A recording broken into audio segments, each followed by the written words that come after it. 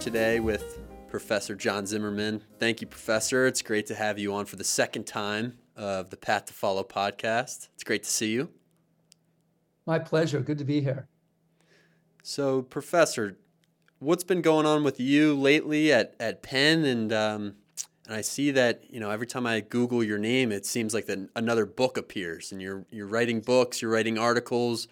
If you could give us a rundown on what's been going on in your world lately, that would be awesome. Well, my world, like all of our worlds, I think, has been dominated by the Israel-Palestine conflict in the past, 6 weeks or so, and specifically by the free speech implications of it, right? I think that unfortunately we've entered into another round of cancellations and firings, and bullying is really what I would call it. The vast majority of Americans are not hard-edged ideologues. They want to be able to talk about these subjects. But there are also bullies on the land who are making life extremely difficult for people that express an opinion on any side of this issue. And so that's what I've been fighting. And I see that, you've written some articles on this topic in pretty recent days. Yes, and some of it picks up on the new edition of my Culture Wars book. I wrote a book in 2002 called Who's America? Culture Wars in the Public Schools, and I had to update it in 2022 because if you haven't noticed, there have been some culture wars in the public schools. And it's really an effort to make a plea for a kind of dialogical approach in the classroom. So, if we're talking about Israel-Palestine, you would want to present the story of Israel, both from the point of view of Israel, the War of Independence, and also from the point of view of most Palestinians who called 1948 the Nakba, or the disaster.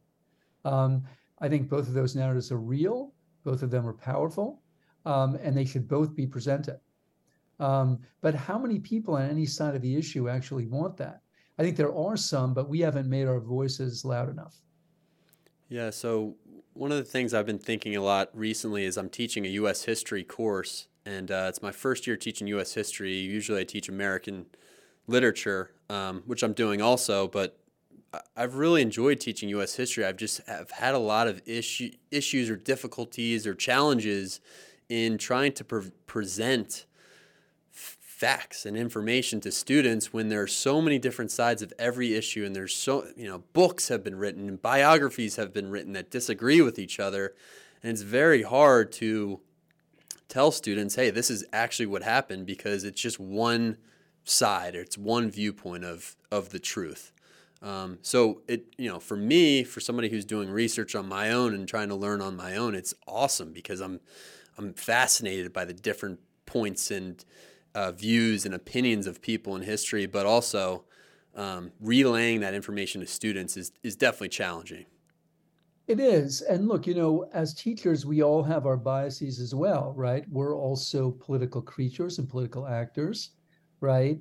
And I think one of the things all of us have to be on guard against is the danger of indoctrination, right? The danger of imposing our points of view on our students. I take your point. It's a real challenge to present a multiplicity of views. It's a lot easier just to present one. But unfortunately, that doesn't really prepare people well to be citizens, right? If you want to be a member of Saddam Hussein's Ba'ath Party, that's an excellent pedagogy, right? Or, Bolshevik era Soviet Union. Just tell them the truth. The truth as the regime has defined it, and leave it at that. But if you want to actually prepare people to be citizens in a democracy who think for themselves, you cannot just present one view. That does not prepare them for the job of citizenship. Mm-hmm. So in your experience teaching history, Professor, what are some, strategies in the classroom that you feel like allow students to explore these, various ways of discovering the truth? Because, just me standing up there talking to students and them writing it down doesn't seem to work. And it doesn't work for me either, because I'm aware of how many other viewpoints there are out there. Yeah, well, look, you can't do everything, right? None of us can. And obviously, we're all limited by time and other kinds of constraints. But, I think that presenting at least two views that are different from each other about anything that you're teaching is always a good goal. right? Um, so you know, if you're for example, teaching about the war in Vietnam, showing a clip of an anti-war protest or protester, a speech, and then showing a clip by somebody in favor of the war, people are going to learn a huge amount from that. They're going to learn, obviously, how contested the question was. I mean, most people don't realize this, but up until the very end, most Americans supported the war in Vietnam. The anti-war movement looms so large in our consciousness that we tend to forget that. Um, uh, and so they'll see how contested the question is, and also I think they'll start to make connections to more recent events. Um, Obviously the United States fought very long wars in Iraq and Afghanistan, which only recently wound down. There were proponents and opponents of those wars as well. Um, it's not the same as Vietnam, but it was contested, and they can start to see that all our wars have been at some level. Yeah, actually, just today we were talking about the Mexican-American War and the annexation of Texas and this Yes. idea of manifest destiny. And, so many Americans, and including James Polk, who we're focusing on, wanted to expand and move westward and take over these Right. territories. But there was also a pretty substantial swath of Americans who were like, whoa, slow your roll a little bit. Yes. Let's Henry proceed David Thoreau, cautiously. Yes, and also a young congressman from Illinois named Abraham Lincoln, exactly. um, who also opposed the Mexican War, and that adds some irony to the fact that once he became president, and the Civil War began, he ordered the jailing of Northern journalists and other people who he suspected of being sympathizers with the South, that is, of opposing the Civil War. So he was himself a war opponent that jailed other war opponents, and came to regret it, by the way, Yeah, and told his generals to reopen some of the newspapers that he had ordered closed. yeah. Yeah, I actually thought of you a couple weeks ago when we were talking about the gag rule and John Quincy Adams and this the stifling of voices. And you write so much about that today and how free speech is on the forefront of our our minds as communication develops. And you've got Twitter and you've got canceling of people and silencing of people and just all of these debates that are happening in our era actually did happen. You know, since the beginning of our country, and especially during Correct. John Adams' time in office. Actually, Correct. But after I'd add two office. things. Yeah, I'd add two things. First of all, there was no social media then, right? So it was a lot easier to get a word out to millions of people, whatever that word might be, and however accurate or inaccurate it might be. So that's point number one. And point number two, I think the gag rule underscores something that we also tend to lose sight of, which is that most of the free speech warriors in our past were people on the political left. Um, Mm-hmm. uh, they were voices for what today we would call social justice, voices speaking up for people that had been oppressed or diminished in some way. So obviously, the gag rule is an effort to suppress anti-slavery material from the floor of Congress and indeed from the U.S. mails. Um, uh, and it all began after Nat Turner's rebellion, which sparked that censorship campaign. And again, that's a censorship campaign against abolitionists, right? Against the free speech of people that want to raise their voices against slavery. And that's really important because a lot of my students imagine free speech today as something that is conservative or benefits, whatever term you want to use, straight white men. But it has been across time the tool, and often the only tool, of social justice, which is why all the great social justice warriors, including Frederick Douglass and Susan B. Anthony and Martin Luther King Jr., they were all free speech zealots because they understood that if you took away free speech, they wouldn't be allowed to make their campaign against the oppressive circumstances that they encountered. Yeah, it's interesting. And we talked about Frederick Douglass too, and how much he focused on education and learning how to read because he understood at a very young age that this was his ticket. This was his entire voice, right? Learning how to read and even tricking people in his young age to learning how to read, just scraps of pieces of the Bible that were in the gutter. He would try to pull them out Right. and have people teach him how to read, because he understood that this was this is his whole ticket into freedom.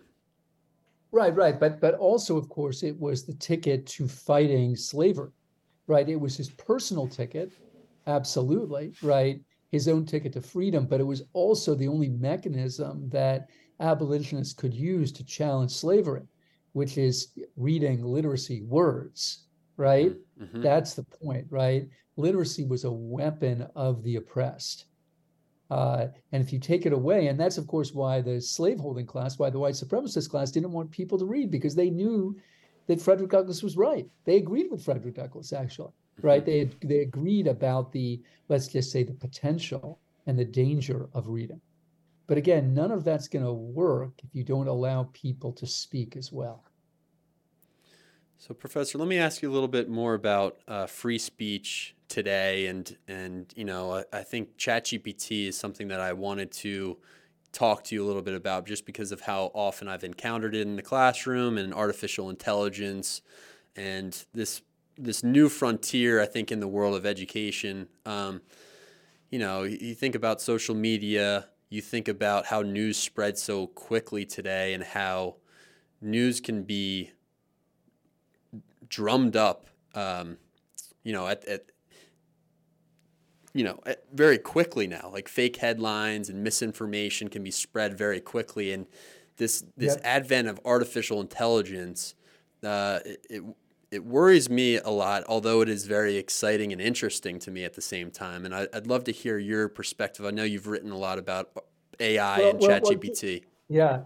Well, Jake, first tell me how you've encountered it. I mean, obviously, you're on the front lines of this as well.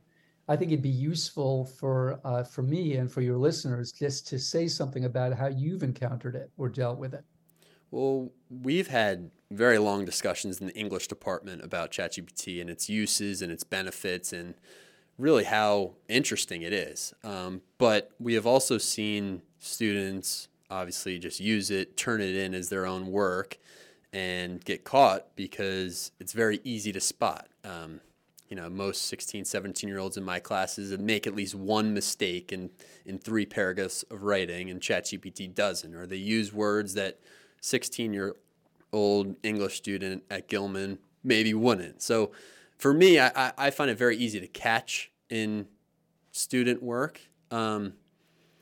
But I don't know. I've thought differently about it at different times. Like, I think history papers and analytical English papers, I'm not going to say that they're dead now, but what's the point in teaching a student how to write this paper that the computer can do so efficiently very quickly? Like, I've been trying to use creative prompts and more personal prompts with my students, so they actually have to think about things that are going on in their lives and how this character reminds them of someone in their life, uh, so that it's not so easy just to have the computer do it for them.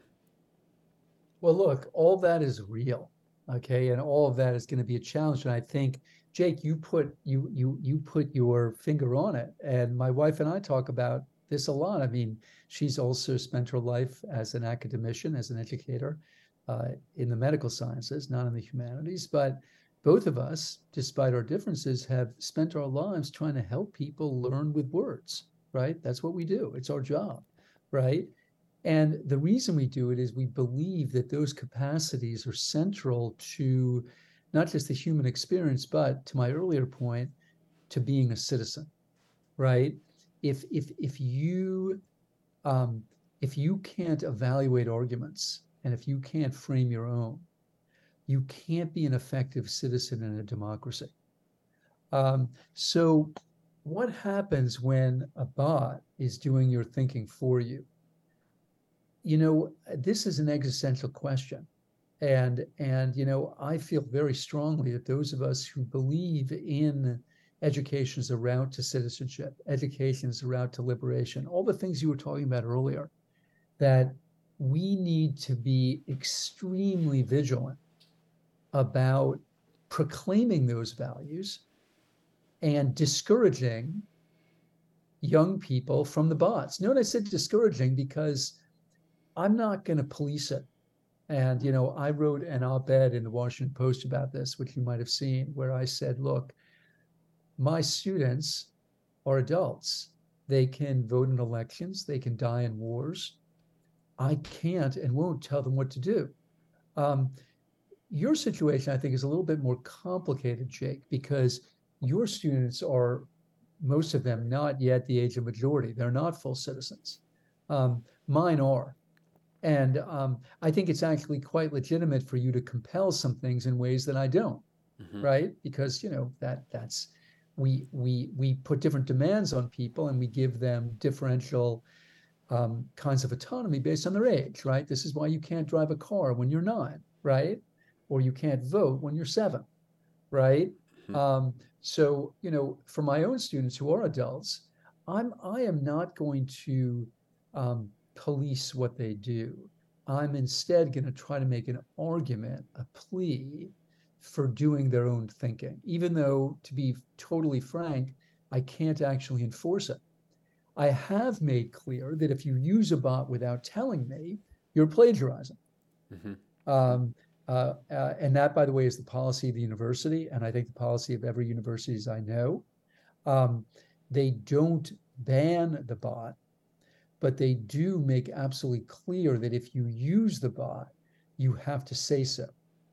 Now, it's interesting because I've noticed somewhat of a generational divide on these questions. When I go to faculty meetings about it, the younger faculty, as a rule, seem much less exercised and anxious about this subject. They'll say things like, look, there have always been new gains in technology. We've adapted. We'll figure it out. I'm not entirely comfortable with that blasé attitude because I do think there's something substantively different about a bot that can be iterative, Yeah. right? Yep. Rather than simply repetitive. I do think that's something that's fundamentally different. So it's But not. I was in, So the yeah, comparison can't be made to the advent of the internet or to the graphing calculator like some people have tried to make. right. Because the calculator can help you solve a problem. Or actually, let me put that differently. The calculator can help you get the right answer to a problem.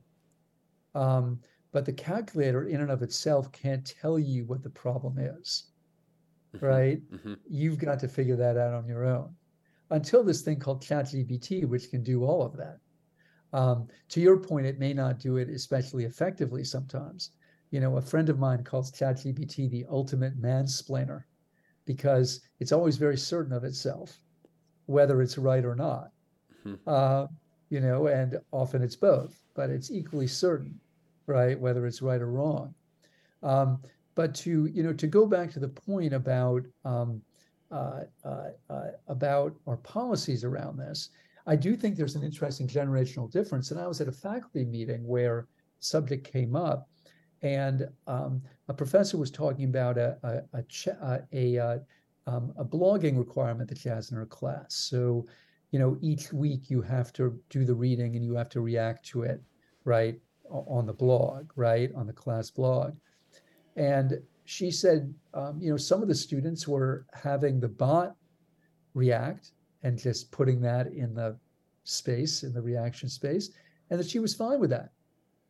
Hmm. And I said, well, hold on.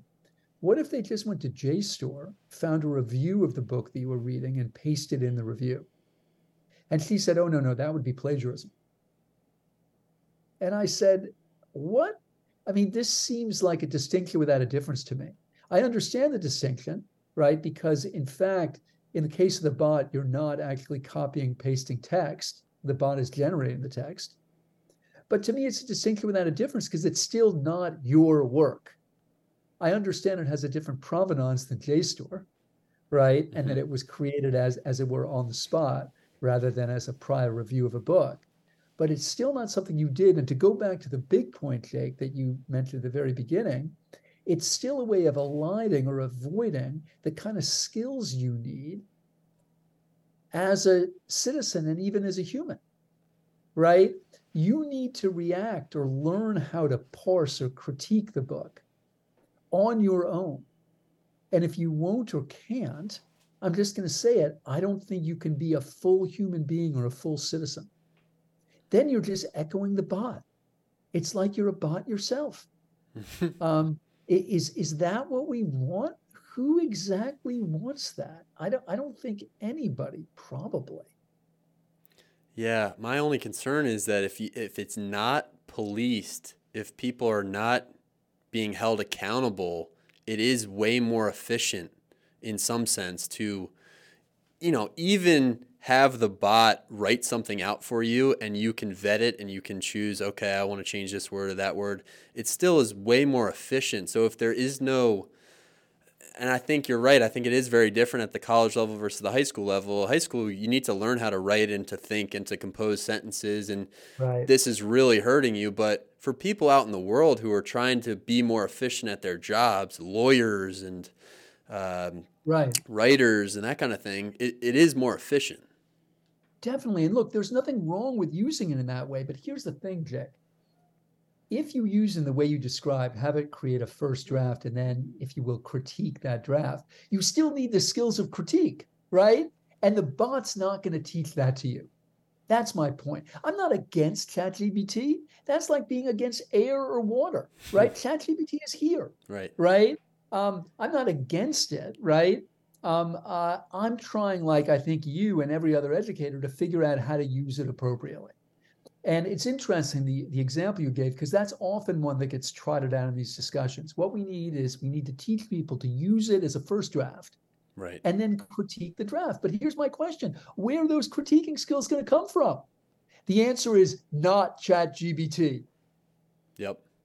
right? So in order to do the exercise that you're describing, i.e., a first draft that you then critique, you need critiquing skills that the bot can't provide. Mm. Interesting.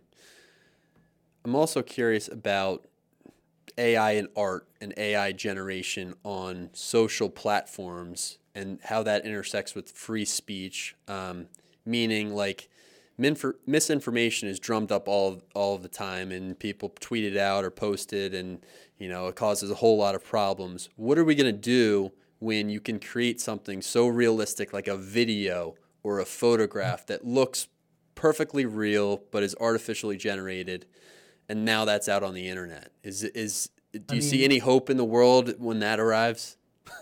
It's really scary, and it's especially scary to think about bad actors like dictators of countries utilizing this, Mm-hmm. right? Um, we're fortunate that we still live in a democracy, right? And that's not to say that everything's perfect here, because you and I know it isn't. But we can have this conversation, and we can say things like, what should we do when the bots are creating false information, Mm-hmm. right? Um, I think there are a lot of countries where even that line of discussion would now be taboo, only because the people in power, in political power, are using the bots to create this misinformation, right? Right. So I'm not answering your question because, of course, I don't know the answer, but I do feel incredibly fortunate just to be having this dialogue, Yeah. right? Yeah. Neither of us are a robot. Neither of us are willfully spreading misinformation. We understand the danger that the bots pose in spreading misinformation, and we're talking about it. Mm-hmm. Isn't that remarkable, right? And nobody is going to listen to this and come in the night for us or our families. Mm-hmm. Nobody is going to suggest that we should be jailed or tortured or killed for doing what we're doing right now. Um, and, all these things are threats. And because I'm an educator, of course, I devolved to that as a solution for everything. Right. But and I'm sure you do too. That's why we've devoted our lives to this, right? Um, uh, I do think that from the earliest ages, we need to teach young people how to discriminate as best they can between the real and the fake. Now, to your point, AI might get so good that this becomes impossible, but we're surely not there yet. And, I've read that in countries like Finland, You start this training in first grade. In first grade, they start showing you websites and saying, okay, is this legit or not? Yeah. And how would you know? And obviously, we're trying to do that here, but we are late on the draw.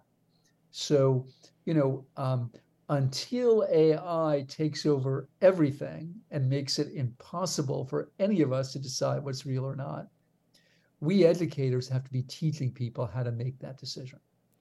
Yeah, and that's always been the most important skill for me in learning. And I took this class in college with Jill Abramson, actually, and it was a very small class. And it was during the I think it was during the 2016 election.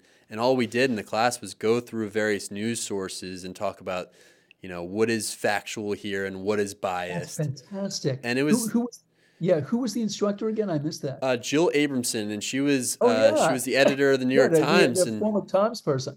yeah, and Yeah, she was just brilliant, and it was the perfect time to be taking this class because I never looked at a news source again as just giving it to me straight. Like there's always an angle, right, there's always a bias, and it's really beneficial. I mean, it's the best right, skill that I think I learned in college is being able to decide what's BS and what is actual. right. And Jill Abramson, I think she won a Pulitzer or several. Um, and you know, as I often tell my students, I'll never forget my first Pulitzer. You know, the others have been nice, you know, but that first one, that was special. Yeah, look, I think everyone should receive a version of that course. And obviously the version is going to vary depending on their age and their level of sophistication and everything. But even little kids can do what you were doing with Jill Abramson, right? I mean, obviously they'll do it at a different a pace, right? And with a different cadence and sophistication, right? But that's precisely what we need. And another way that I would parse this is, you know, teaching people to be skeptics rather than cynics, right? A skeptic is somebody who wonders what is true, and a cynic is somebody who says that nothing is true. Mhm. Those are two different things, right? And the cynic, of course, is the obverse of the credulous, I believe everything person, right? The credulous, I believe everything person believes everything, and the cynic believes nothing, right? They're kind of cousins under the skin, right? And what we need is to produce skeptics, people that come to all these questions with a critical and a questioning eye rather than a cynical one, because the cynical one actually uh, reinforces all the horrible themes of the moment. So it's all BS. So why bother? Why even bother doing the exercise you did with Abramson? Or don't trust Everything, anybody. exactly. Everything is a lie, right? Everyone's got an angle. Everyone is working the system somehow, right? And you know, I know we've been talking for 20 minutes, and the name Donald J. Trump hasn't come up yet, which is remarkable. But Trump, you know, I have a grudging admiration for Trump because Trump has been able to weaponize in horrible ways precisely the dynamics we're talking about. At the end of the day, my belief about Trump is that he's not a fascist or a totalitarian. What he is at the end of the day is a cynic. Now, obviously, as Orwell taught us, cynicism and authoritarianism can be closely linked, right? Because one of the ways you make the case for authoritarianism is by persuading people that everything's bullshit, right? Mhm. So you might as well go with me, right? At least I'm honest enough to say that we're all liars. Mhm. This is deeply cynical, right? But Trump is a master of it. My favorite Trump poster, and I'm putting favorite in quotes because I'm appalled by him, is the one you see sometimes in, you know, out on the campaign trail. Trump, no bullshit. Have you seen that one? No, I Uh, haven't. and it's so interesting because to me, you know, it actually underscores a lot of his appeal. Um, Trump, you can say a lot of things about him, and I won't say anything more except to say that he's not putting on airs. He's exactly what he seems, which is an honest liar. I know that sounds strange, but that's what I believe he is. He lies constantly, but I think he believes most of those lies, right? And I think he's honest in the way he presents himself, which is as a cynic, which is as somebody who believes in nothing except his own power. He doesn't try to hide that. And so he has done a remarkably effective job, again, putting effective in quotes, at fueling all the kinds of cynicism that we're discussing here.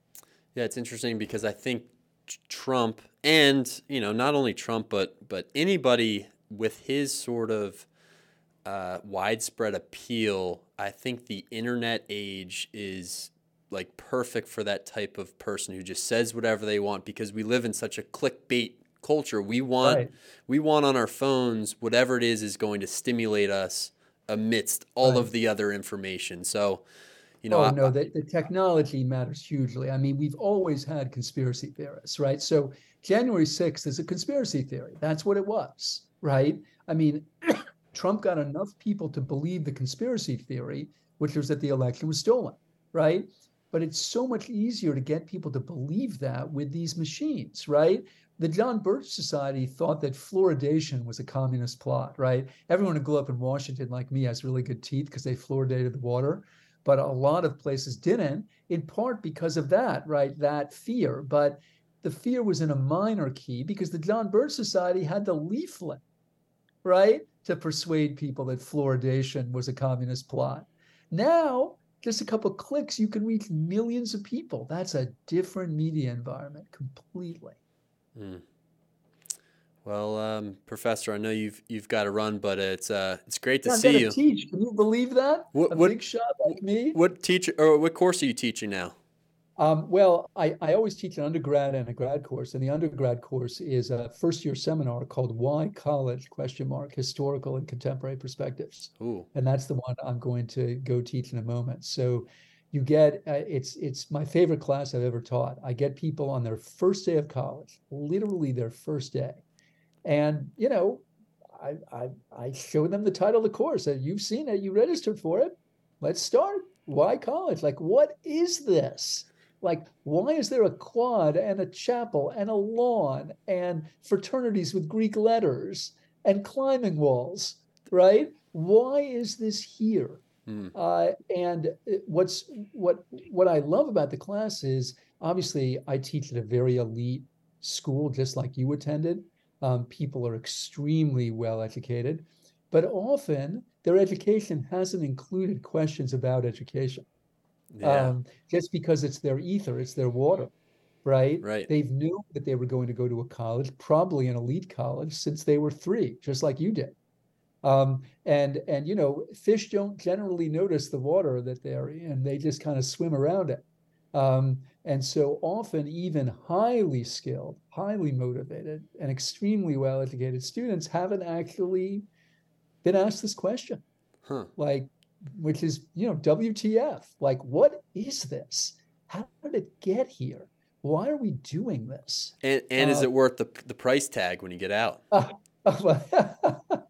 yes, that too. How did it get so expensive? Who pays, right? Yeah, And remember, it costs vastly more than the ridiculous sticker price we're charging, right? yeah, College is even more expensive than you think, right? right. Because, if you pay full price, which, most people don't, it's 80 grand, but each student costs vastly more than 80 grand. It depends on the place.